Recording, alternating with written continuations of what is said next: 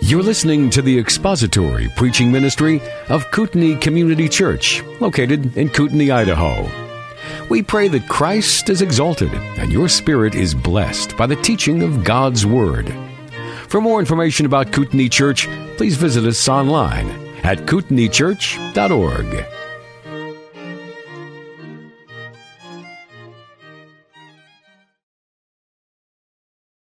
Father, it's your word that we look to for wisdom, for comfort, and for knowing you. You have spoken through your word. You have given us your Son, the Lord Jesus Christ, who is the living word. And so this morning, as we look into your word, we ask for your wisdom. We ask for your illumination. Father, help us to see that which we need to see in order to honor you more in our lives. We pray this morning as we study your word that it would be real to us and vibrant and effective in our lives, correcting, instructing, and remonstrating as necessary. And we'll thank you for all you're going to do in Jesus' name. Amen. So it's been a while since I've been with you, so we're going to go ahead and read chapter 8. We're probably, 2 Corinthians chapter 8, we're probably going to finish it today. At least that is my plan. We shall see. The best laid plans, you know. 2 Corinthians chapter 8. Now, brethren, we wish to make known unto you the grace of God which has been given in the churches of Macedonia, that in a great ordeal of affliction their abundance of joy and their deep poverty overflowed in the wealth of their liberality. For I testify that according to their ability and beyond their ability they gave of their own accord, begging us with much entreaty for the favor of participation in the support of the saints. And this not as we had expected, but they first gave themselves to the Lord and to us by the will of God. Consequently, we urge Titus that as he had previously made a beginning, so he would also complete in you this gracious work as well. But just as you abound in everything, in faith and utterance and knowledge and in all earnestness and in the love we inspired in you, see that you abound in this gracious work also.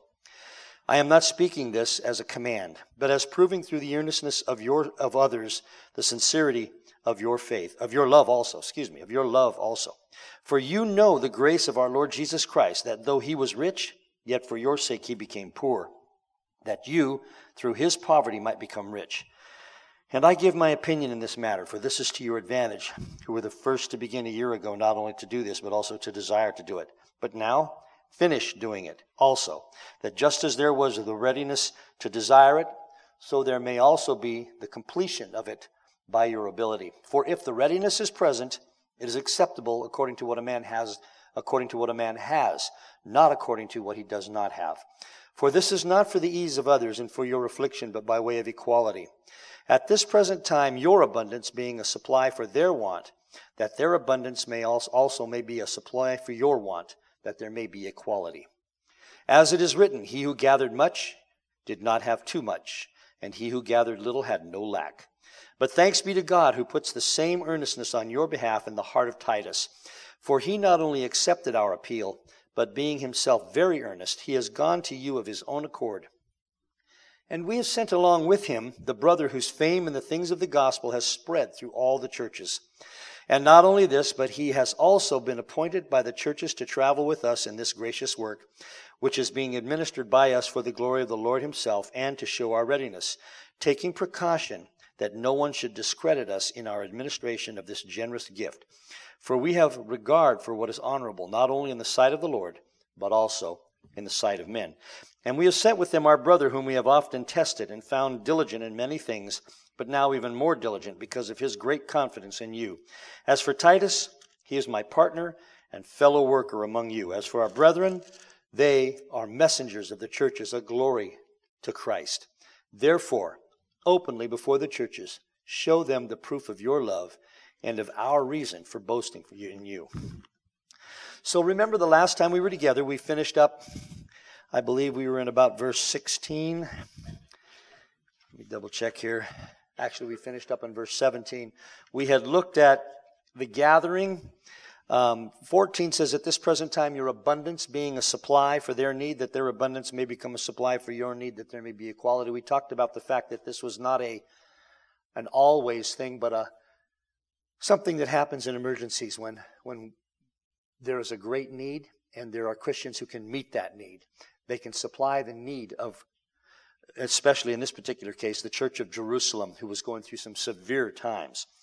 And then verse 18, as it is written, he who had much did not, 15, he who gathered much did not have too much, and he who gathered little had no lack. There was a great sharing that went on, and that was Paul's bringing forward the Old Testament scriptures, demonstrating what had happened in the past was again happening.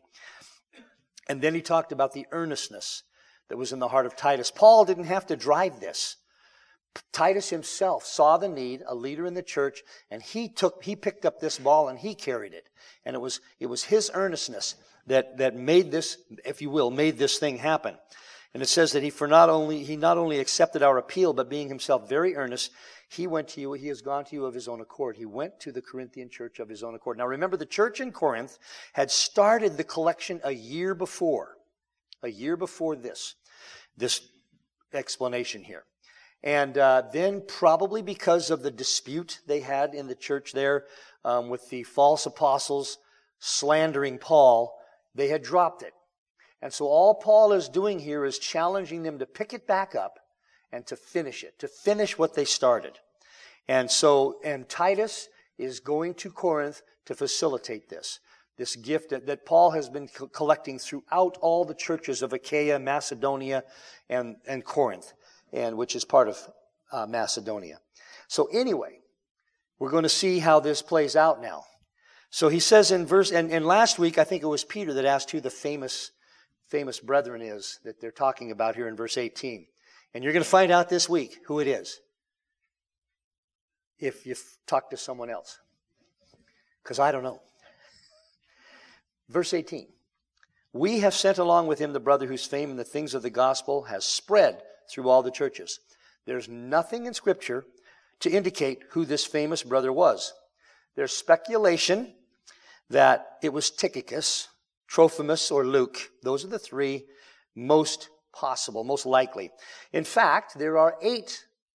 As I was studying this and looking through all the different suggestions, I came up with 8 different suggestions, potential candidates, according to commentaries and histories and one encyclopedia. So they are Sopater, Secundus, Timothy, Luke, Gaius, Aristarchus, Tychicus, and Trophimus, with the most likely 3 being the ones I mentioned first. Whoever it was, and I'm sorry to disappoint you that I don't have a name, whoever it was, but by the way, one thing I should mention about this that I like us all to, it's a basic principle, but it's always worth coming back to. Everything we need for life and godliness in Christ Jesus is in the Scriptures. They are completely sufficient. A missing name is not a problem. But it's something that I'm going to ask when I get there. Who was that guy? Who was that guy? I want to know.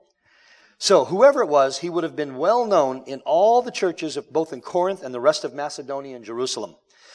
Tychicus is first mentioned in connection with Paul's third missionary journey in Acts chapter 20. He is called a beloved brother and a faithful servant, a faithful minister in the Lord, and a fellow bondservant in the Lord. He was apparently with Paul during his first Roman imprisonment, and he delivered the epistles to the Ephesians and to the Colossians that Paul wrote. He also comforted those churches and delivered news about Paul to them. He accompanied Onesimus when Paul sent him back. You remember the runaway slave Onesimus who ran away from Philemon? Met Paul in probably Rome, got saved, and then Paul said, you got to go back. You got to go back and make this right. So he sent him back, and Tychicus probably accompanied Onesimus when Paul sent him back to Philemon. Later, Paul sent him to Tychicus to Ephesus so that Timothy could come to him. And here are the scriptures that are related to that. Acts chapter 20, Ephesians chapter 6, Colossians chapter 4. Acts 24, and he was accompanied by Sopater of Berea, the son of Pyrrhus, and by Aristarchus and Secundus of the Thessalonians, and Gaius of Derbe, and Timothy, and Tychicus and Trophimus of Asia. And then in Ephesians 6:21, Paul says, but that you may also know about my circumstances, how I am doing, Tychicus, the beloved brother and faithful minister in the Lord, I lost my place, will make everything known to you about him, about Paul. Colossians 4:7 and 9, as to all my affairs, Tychicus, our beloved brother and faithful servant and fellow bondservant in the Lord, will bring you information, and with him Onesimus, our faithful and beloved brother, who is one of your number. They will inform you about the whole situation here. And then in 2 Timothy, he sends Tychicus to Ephesus, and then in 2 Timothy 3, or Titus 3, and when I send Artemas or Tychicus to you, make every effort to come to me at Nicopolis, for I have decided to spend the winter there. He's talking to Timothy, or to Titus. Trophimus, whose name, that's the first one. That's the first possibility. The next one is Trophimus, whose name literally means foster child. He was an Ephesian believer who accompanied Paul at the close of his third missionary journey. He accompanied Paul through Greece, Macedonia, Asia, and on into Jerusalem. He innocently caused the riot, the assault that Paul endured at the hands of the Jewish mob who thought Paul had brought a Gentile into the temple in Acts chapter 24. Today, all these people that are denied access to colleges and the college administration freaks out about them. It's nothing new. The Jewish folks freaked out about the possibility that Paul had brought a Gentile into the temple. First of all, Paul wouldn't do that. But they freaked out about it, and so there was a riot, and Paul was assaulted. And it was unwittingly caused by this young man. The last we hear about Trophimus was Paul having to leave him sick at Miletus. In the verses, we're looking at Acts chapter 20, 21, and 2 Timothy 4. In Acts chapter 20, it says, and he was accompanied by Sopater of Berea, the son of Pyrrhus, and by Aristarchus, and Secundus of the Thessalonians, and Gaius of Derbe, and Timothy, and Tychicus, and Trophimus of Asia. And then in 21:29, Acts, for they had previously seen Trophimus, the Ephesian, in the city with him, and they supposed that Paul had brought him into the temple, and they rioted and assaulted Paul. And then in 2 Timothy 4, Erastus, verse 20, Erastus remained at Corinth, but Trophimus, Paul says, I left sick at Miletus. So those are two of the possibilities. And those are maybe the main two. Those are the two that I covered. Whoever this brother was, he was not chosen because of his looks. He was not chosen because of his business acumen or his fame. He was chosen because he was trustworthy, a spiritually mature man of character. It was integrity and spiritual maturity that Paul looked for as guided by the Holy Spirit for leadership in the early church, and thus it should be today. This verse points out that this brother's fame was in the gospel. It was in the gospel. Not in anything else. It was in the gospel. It was not in oratory. It was not in physical capabilities or in acting ability. Hello? Or any other superficial quality. His fame was directly tied to his ability to preach the gospel of the Lord Jesus Christ. Any questions? And no, I really don't know who it was. Or comments about that verse? Okay, verse 19. And not only this, but he has also been appointed by the churches to travel with us in this gracious work, which is being administered by us for the glory of the Lord himself and to show our readiness. This unknown famous person was appointed by the churches, not by Paul, not by Titus, or any of the others. This diffusion, if you will, of responsibility produced a group to administer the gift that was this group was specifically chosen by the churches and not by one person. That's important. That's significant. This would increase the likelihood of faithfulness, and it would speak to all of the churches about their participation. Every church's participation was made evident by their choosing the emissaries to go to Jerusalem. As in everything that believers do, Paul exhorts the Christians at Corinth to know that this work had been undertaken, what? For the glory of the Lord himself. It also demonstrated the willingness of believers to be quick to help others. The Greek word for appoint, by the way, comes from the idea of stretching out the hand to vote for someone. This believer that they're talking about was apparently elected by the churches himself. He wasn't appointed by any individual. Paul didn't appoint him. Titus didn't appoint him. He was elected by the churches. Any comments about that? Questions about verse 19? Verse 20. Taking precaution so that no one will discredit us in our administration of this generous gift. If the love of money is the root of all evil, And if money buys power and supposedly all these things, it is very important that we observe how we administer money in the church. We need to be careful about that. It needs to be administered by trustworthy people. And so that's what's going on here. Paul is taking great precautions because I don't know how big the gift was, but the word is generous, large. And we'll see that word. It's only used, the word for the particular word is only used once in the entire New Testament, which doesn't necessarily mean anything, but it's interesting to see that. He took precaution. He anticipated all the potential pitfalls that could accompany the distribution of a large sum of money to a far distant place. Not the least of all would be traveling bands of robbers and brigands that could take it from them on the way. They had quite a ways to go, all the way up and around and down to Jerusalem. He took action to make sure that nothing would happen to justify the potential criticisms. This wasn't to maintain his reputation. It was because the entire project was for the glory of God himself. It was for the glory of God. And thus, as any work the church might do, it needed to be carefully planned and executed in a manner that would demonstrate honesty, trustworthiness, and veracity. Not the reputation of God, but how Christians esteem God was at question here. And so, very, very careful. The word generous, by the way, this is the word that it means, I think it's the only used here, but every objection and concern is anticipated, but what happens when you read the sentence you just last said? People think that you've lost your mind. I haven't. The word for generous comes from a Greek word that just means abundance, and it appears only here in the New Testament. Superabundance, ripeness, fullness. The idea is lavishness. It's the apples are falling out of the barrel. There's too many. It's a great, wondrous gift that Paul and all of these emissaries are going to be administering to Jerusalem. And so the care that they exercised was important, and we'll see why here in this next verse. But any questions about verse 20?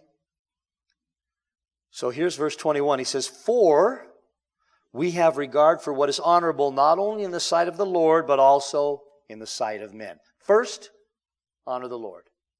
But make sure that you don't do anything that will cause men to cast a scant eye on it. What are you guys doing with that money? Where did that money go? How did that... It all works out wonderfully because of all the precautions Paul takes. Paul is not a man-pleaser by any stretch of the imagination. And yet he and the others who were helping administer this gift adopted a plan that would demonstrate transparency and honesty in the sight of God and in the sight of men. He knew that his constant appeals that he was pleasing God could ring hollow, so he made certain that the procedures he followed were in keeping with good accounting principles and would be seen as appropriately handling the people's money by men. This is a general statement, and it would be understood to mean that both those in and out of the church would see the administration of this gift as having been done properly. Believers and unbelievers both would be able to look at this administration of this gift and say, yeah, that was the right way to do it. That was impressive. They got the money. All the money got to Jerusalem. All the money that was given got to Jerusalem. For he had regard for what was honorable in both the sight of the Lord, but also in the sight of men. Any questions or comments about that? Sometimes I think some of the worst difficulties that arise in the church are over money. And I praise God that here we have honorable people dealing with the money at Kootenai Community so that there's never a question. And if there is a question, ask it, because what is being done here is honorable in the sight of the Lord and in the sight of men. Verse 22, "We have sent with them our brother," doing it to us again, he's doing it to us again, "whom we have often tested and found diligent in many things, but now even more diligent because of his great confidence in you." Diligence or confidence here goes both ways. So Paul here mentions another brother who had been sent before on missions that required integrity and transparency. This brother had acquitted himself in those emissaries, in those missions, I should say, honorably, and had therefore earned the trust of Paul and of the churches. That's why he accompanied this group. And this brother, was also confident himself at being engaged by the Corinthians to go on this, to be trusted to do this. He trusted those in the church. He knew that they had, and that's important too. The taker of the gift has to trust that the gift was properly given. And he did. The Corinthians were worthy of his confidence, and all of these things, he was convinced that this would bless the Jerusalem church. It would be a blessing to the Jerusalem church, not just the money, but the giving of it, the giving of themselves, the sacrifice that occurred here. It is unknown why Paul didn't mention these two other brothers by name. There's speculation that he might have wanted to heighten anticipation of their arrival. You know, who's coming? Who's bringing the money? I wonder who's bringing it. Boy, I hope we better be ready for these guys. We better put on our best clothes, whatever. Might have heightened their anticipation. And it might also have been an additional motivation for the Corinthians to get the gift ready. One commentator put it this way. He said, why did Paul not mention Titus' two companions by name? Perhaps the Corinthians already knew who they were, or Paul may have wanted to heighten anticipation for their arrival by keeping their identities a secret. Paul may have sent 3 delegates to Corinth rather than 1 or 2, since his credibility there had been under attack. The anticipated arrival of 3 visitors would have also provided additional motivation for these previously slack Christians to complete their collection. One writer speculated that they may have been Jason of Thessalonica, Acts chapter 17, and Sopater of Berea, Acts chapter 20. All that being said, it could be that they're mentioned somewhere else in some other letter that we don't have. And that's okay too. I would like to know. But it's obviously the Father, as the Holy Spirit was inspiring Paul to write these things down, to him, to God, it wasn't necessary. Therefore, it wasn't necessary. So we're going to move on to verse 23 and just let the speculation continue. As for Titus, Paul says, he is my partner and fellow worker among you. Excuse me. As for our brethren, they are messengers of the churches, a glory to Christ. In summary, Paul details those who would be delivering the gift to Jerusalem. Titus was his partner and fellow worker, and then the brethren were mentioned as messengers, a translation of the Greek word apostolos, which designated them as specific messengers of the churches. They were not apostles of Christ, as was Paul and the other 12, but they had not seen the risen Lord literally, and they had not been directly commissioned by him. However, they had been commissioned by the churches, and thus they were official delegates, and they were messengers, as this verse says, of the churches that were sending the gift. More importantly, all of these men in the scriptures, it says here, they were a glory to Christ. They were a blessing to Christ. What 3 words could be better spoken of anyone? He was a glory to Christ. She was a glory to Christ. Well done, he will say. You were a glory to me. Well done, thou good and faithful servant. There's no higher praise that one can receive than to be designated a glory to Christ. What a phrase. All of us hope, pray, trust that God will be able to say that about us. Any questions or comments about verse 23? Yeah, it's a good section on just good old-fashioned trust, accountability to one another. The shepherds and the flock, all accountable to one another. To one another. I'm accountable to you. And I don't mind. Actually, if I did, you'd probably have a talk with me. So, verse 24. Therefore, openly before the churches, you Corinthians, show them the proof of your love and of our reason for boasting about you.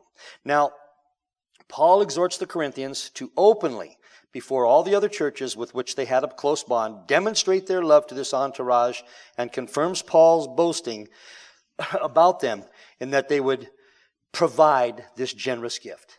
That's what, when it's all said and done, Christianity is about actions. Love is actions. We can say that we're going to do something and never follow through, and it was it actually probably was better not to say anything. So what Paul is challenging the Corinthians here to do, again, almost finally, this last verse of this chapter, is to finish what they started. They started a good thing. It was a good thing to minister to the saints in Jerusalem this way, to help take care of people who were in dire straits. And then they dropped it. And I'm sure that there was goings on in the church, probably people trying to remind each other, we need to get that started again. We need to take care of that. We need to take care of that. And it took, apparently, an apostle to write a letter to them and say, yes, please, start it back up. And start it back up they did. You're going to see it's really exciting what ends up happening, what they end up doing. So chapter 8 begins with Paul reminding the Corinthians of their earlier plan to send the gift to Jerusalem. He stirs them up to finish that excellent plan. He then goes over his careful plan for the distribution of their generous gifts so that they and the other churches of Macedonia will know that every denarius that was went into the bag would end up assisting the saints in Jerusalem. It would come out of the bag in Jerusalem, in their church. In the conclusion, we see the close bond that all the early churches had with one another. They cared for one another and trusted one another, and they looked to one another for wisdom. Paul traveled throughout an entire subcontinent gathering help for a single struggling church over 3,000 miles away as the traveling was. That's a modern map. It gives you an idea of how to get from Greece to Jerusalem. It's a long ways. It's as far as traveling from Seattle to Miami on foot 2,000 years ago. And there were no 7-Elevens along the way. Yes. 3,000, approximately 3,000 miles. Yeah. Give or take, I didn't do that mapping thing, but it's approximately 3,000 miles. There was a lot that could, in first century Rome, there was a lot that could happen on a 3,000 mile trip. And I'm sure word got out that there was money traveling from Greece to Jerusalem. But God saw them through that journey. I have a little, later on in chapter 9, we'll see how it played out. It's exciting. It made it to Jerusalem. And the Jerusalem church was thrilled. So occasionally, as the situation was in church, in the church in Corinth, people have to be reminded. There's nothing wrong with that. They have to be reminded to pick up the ball that they've laid down. And Paul made sure that the Corinthians understood that this was not a normal situation, that this was a need at this present time. It said in that verse in chapter 8, at this present time, it is clear that the Corinthian church rose to the occasion by the fact that Paul calls their gift generous. Yes, this church had truly turned a corner and was a body that was glorifying Christ. A body that was a byword in the early Christian world of debauchery, had turned the corner, and they were glorifying Christ by doing what they had promised to do. What they had started, and they finished it. And we'll see again, it's really exciting how they finish it. Any questions about that verse or chapter 8? We're actually going to start chapter 9 today. Okay. So, the best thing to do is to first read chapter 9. So if you're not already there, turn with me to 2 Corinthians chapter 9. 15 verses. Okay, so now we just said, he says, therefore, last verse of chapter 8, openly before the churches show them the proof of your love and of our reason for boasting about you. For it is superfluous for me to write to you about this ministry to the saints. And then he says, for I know your readiness, of which I boast about you to the Macedonians, namely, that Achaia has been prepared since last year, and your zeal has stirred up most of them. But I have sent the brethren that our boasting about you may not be made empty in this case, as I was saying, you may be prepared. Lest if any Macedonians come with me and find you unprepared, we, not to speak of you, should be put to shame by this confidence. So I thought it necessary to urge the brethren that they would go on ahead to you and arrange beforehand your previously promised bountiful gift, that the same might be ready as a bountiful gift and not affected by covetousness. Now this I say, he who sows sparingly shall also reap sparingly, and he who sows bountifully shall also reap bountifully. Let each one do just as he has purposed in his heart, not grudgingly or under compulsion, for God loves a cheerful giver. And God is able to make all grace abound to you, that always having all sufficiency in everything, you may have an abundance for every good deed. As it is written, he scattered abroad, he gave to the poor, his righteousness abides forever. Now he who supplies seed to the sower and bread for food will supply and multiply your seed for sowing and increase the harvest of your righteousness. You will be enriched in everything for all liberality, which through us is producing thanksgiving to God. For the ministry of this service is not only fully supplying the needs of the saints, but is also overflowing through many thanksgivings to God. Because of the proof given by this ministry, they will glorify God for your obedience to your confession of the gospel of Christ, and for the liberality of your contribution to them and to all. While they also, by prayer on your behalf, yearn for you because of the surpassing grace of God in you. Thanks be to God for his indescribable gift.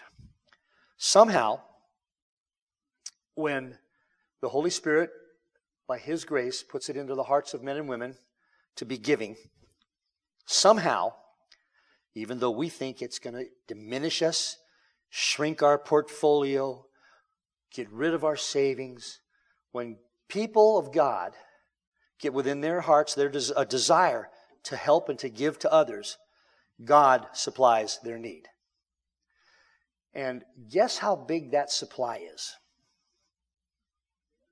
It's pretty big. It's bigger than Fort Knox. I have it on good authority. It's in the scriptures.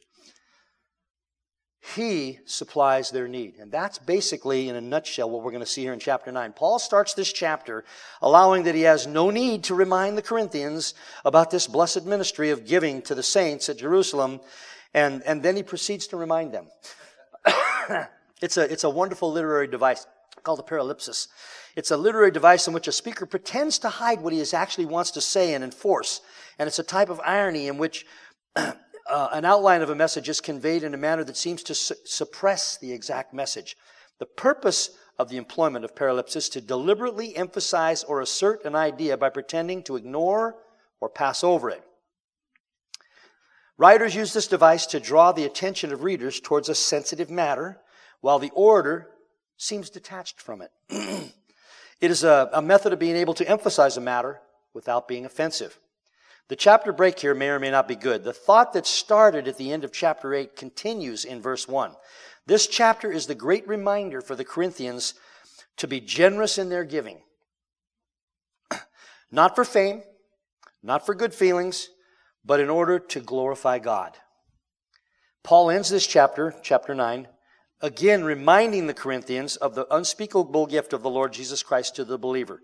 In this chapter, we find that cheerfulness in giving is to be desired much more than giving in duty, although duty can get it done.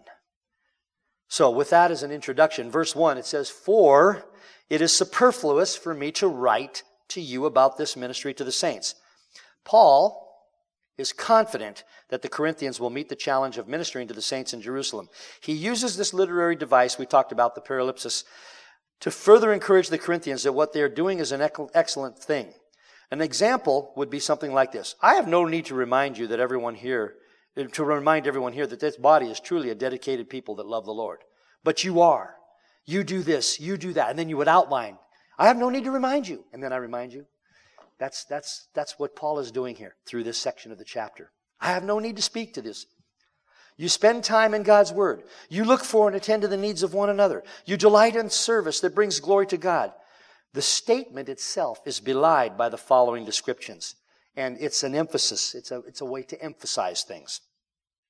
Paul says that it is superfluous or superabundant, as the translators affirm, for him to even write to them about this ministry.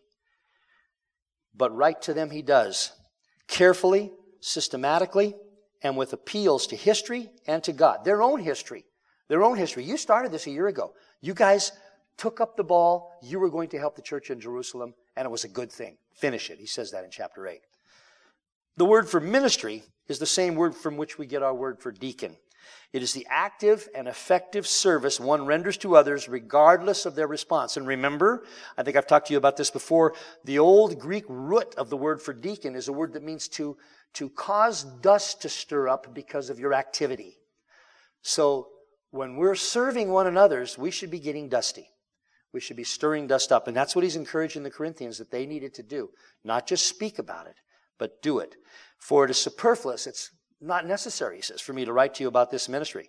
And then he says in verse 2, for I know your readiness. Here he goes writing about it. Of which I boast about you to the Macedonians. I brag about you to the Macedonians, namely that Achaia has been prepared since last year, and your zeal has stirred up most of them. The readiness that Paul conveys or boasts about here is the readiness of mind and purpose that those in Achaia, including Corinth, had evidenced. So remember we talked about the year before that they had started the collection, which was only stopped by the disputes that were percolating in the Corinthian church. Not only were the Corinthians ready, but they were zealous. And that zeal had stirred others up, had stirred the interest of other churches up in the area to help Jerusalem out.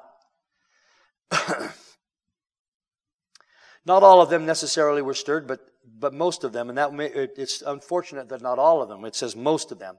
But you know yourself, when someone gets excited about something, it's contagious, isn't it?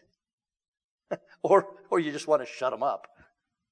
But generally speaking, if it's a good thing, their excitement can be really contagious. And it's like, yeah, that's a great idea, and you want to get involved. And so that's what was going on in here. The church at Corinth had gotten all excited about this opportunity to meet a need in Jerusalem, and it had stirred up the zeal in other churches. Unfortunately, some of the false accusations that were made about Paul in Corinth by the false teachers had made their way into other churches, and maybe they didn't dismiss them. It's the old thing of listening to gossip. I'm speculating, by the way, about why it says most of them. I'm speculating, okay? Who knows why they all didn't get excited? Maybe they had other projects, maybe they had other things that they were working on, and they didn't see that it was possible for them to do both. But it could be the thing that happens so much in life, that a rumor gets started, and we either believe or partly believe the rumor without checking it out. And it's possible that the other churches had heard about the disputes between the false apostles in Corinth and Paul, and it dampened their zeal. We should not do that. Go to the individual. Get the information straight firsthand. Don't check Snopes. Go to the individual. Find out for sure what is going on. And let that be the way that God is glorified in the churches. That there is no gossip heard and given credence to. And I'm speculating. I don't know that that's what happened here, but it could have been. Verse 3, and then we'll probably get really close to close. We'll probably finish with verse 4. But I have sent, Paul says, the brethren in order that our boasting about you may not be made empty in this case, so that, as I was saying, you may be prepared. Remember, it's superfluous for him to speak about this, but he's speaking about it. So the brethren he's speaking about here are Titus and those two other unnamed brothers that Paul had sent to receive the offering. They were prepared, quote unquote, Paul says, a year ago. And now he wants to make sure that there will be no embarrassment on anybody's part if that preparation was all for naught. It is not as if Paul is more concerned about his reputation, as we will see. Paul was most concerned with the glory of God. One of the ways God is glorified is when his children take care of one another with the gifts that God has provided. Those, the caretakers glorify God and can praise God for that. And those being taken care of can glorify God and thank Him in that. And that's what Paul was looking for here. And then finally in verse 4, otherwise, if any Macedonians come with me, you know, those people you stirred up, and find you unprepared, we, not to speak of you, will be put to shame by this confidence. Paul wanted the Macedonians who traveled with him to see the Corinthian church prepared and ready to give the gifts they had spoken of a year ago in a timely and cheerful and liberal manner. He did not want embarrassment for himself or for the Corinthian church. He did not want God not to be glorified. Paul is not afraid that they will refuse to give, but just that they will not be organized in their giving. One commentator said it this way: he's not afraid that they will refuse to give, but he's afraid that they may be dilatory for want of organization. It will produce a bad impression if the money is not ready when it is wanted. He carefully limits his anxiety to this particular. We all know people who are zealous to do stuff, and sometimes they just need a little prod to help them do it. They just need maybe a little help to help them do it. And while that is a deficiency in their own character that needs to be worked on, nevertheless, there's nothing wrong to see them. They were zealous about something. They started it. They didn't finish it. I can help them finish it. Help them finish it, that God might get the praise. And that's what Paul is doing here. He's coming behind a group of people, and he could have been offended. Why did the thing stop? Because they were defaming him in the church. He didn't let that stop him. Defame him that they will. He came back to the church and said, finish what you've started. And so, we'll finish up with verse 5. Any questions about those before Okay. Verse 5. So, I thought it necessary to urge the brethren that they would go on ahead to you and arrange beforehand your previously promised bountiful gift, so that the same would be ready as a bountiful gift and not affected by covetousness. Paul's urging the brethren, Titus and the two unnamed, to go ahead as previously planned, was an organizational practice that would give the Corinthians time in case they had dropped the ball somewhat to be prepared when he arrived to pick up the gift. Because he had to go to other cities. There were more gifts to pick up. And he was trying to get this, the idea was to get this gift to Jerusalem as quickly as possible, because they were hurting now. They were hurting now. The word translated bountiful comes from the Greek from which we get the word eulogy. It means a good word, a blessing, a genuine blessing. So what they were preparing and he was challenging them to finish was a genuine blessing. And Paul encourages them with that. He goes on to name the one sin that could upend this whole thing. The sin of covetousness. Covetousness is the killer of giving and the destroyer of benevolence. This one sin does more to hinder the taking care of needs in the world than any other. People who hold on to what they have, no matter what, are guilty of covetousness. The resources that were available in Corinth to help Jerusalem were apparently bountiful, that is, abundant. Paul was hopeful that that abundance would spread to the needy saints in Jerusalem, but he knew that any hint of grabbing back onto things would destroy that opportunity. It is important that giving be voluntary. It is important that it be generous, but it is also important that it be timely. Paul was trying to make sure that all of those principles were met in the Corinthian gift. People give for different reasons, but there's really only one reason a Christian should give. In his commentary on 2 Corinthians, William Barclay outlines the 4 reasons that people give. He may give as a duty. He may discharge the claims of generosity, to do so as one pays an account or seeks a remittance to a tax collector. It may be done as a grim duty and with such a bad grace that it would almost be better not to do it at all. Or he may give simply to find self-satisfaction. He thinks far more of the pleasant feeling that he has when he makes the gift than of the feelings of the person who receives it. There are people who will give a penny to a beggar rather because of the glow of satisfaction that they get than from any real desire to help. Such giving is in essence selfish. People who give like that give to themselves rather than to the recipient. Or he may give from motives of prestige. The real source of such giving is not love, but pride. The gift is given not to help, but to glorify the giver.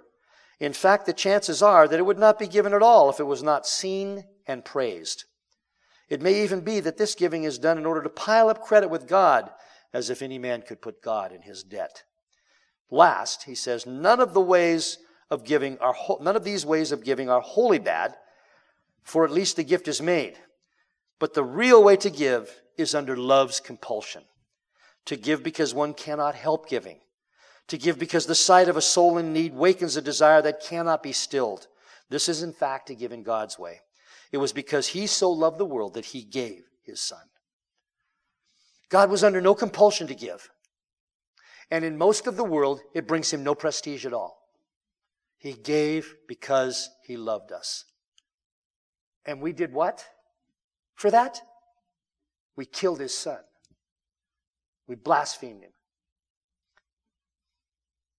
This, in essence, is what Paul wanted for the Corinthian church. Their giving would be for the glory of God, and it would strengthen their relationships with one another and with the greater body of Christ.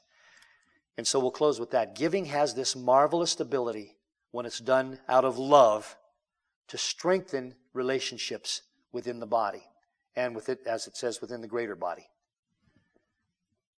God gave to us, and the Scripture says it best. We love Him. Why? Because He first loved us. I think that's the best way to close. Father, we thank You that You first loved us. And You gave, and You give, and You give again. Your hand is open. You take Your beloved into Your confidence and You give them everything. You have given us Your word.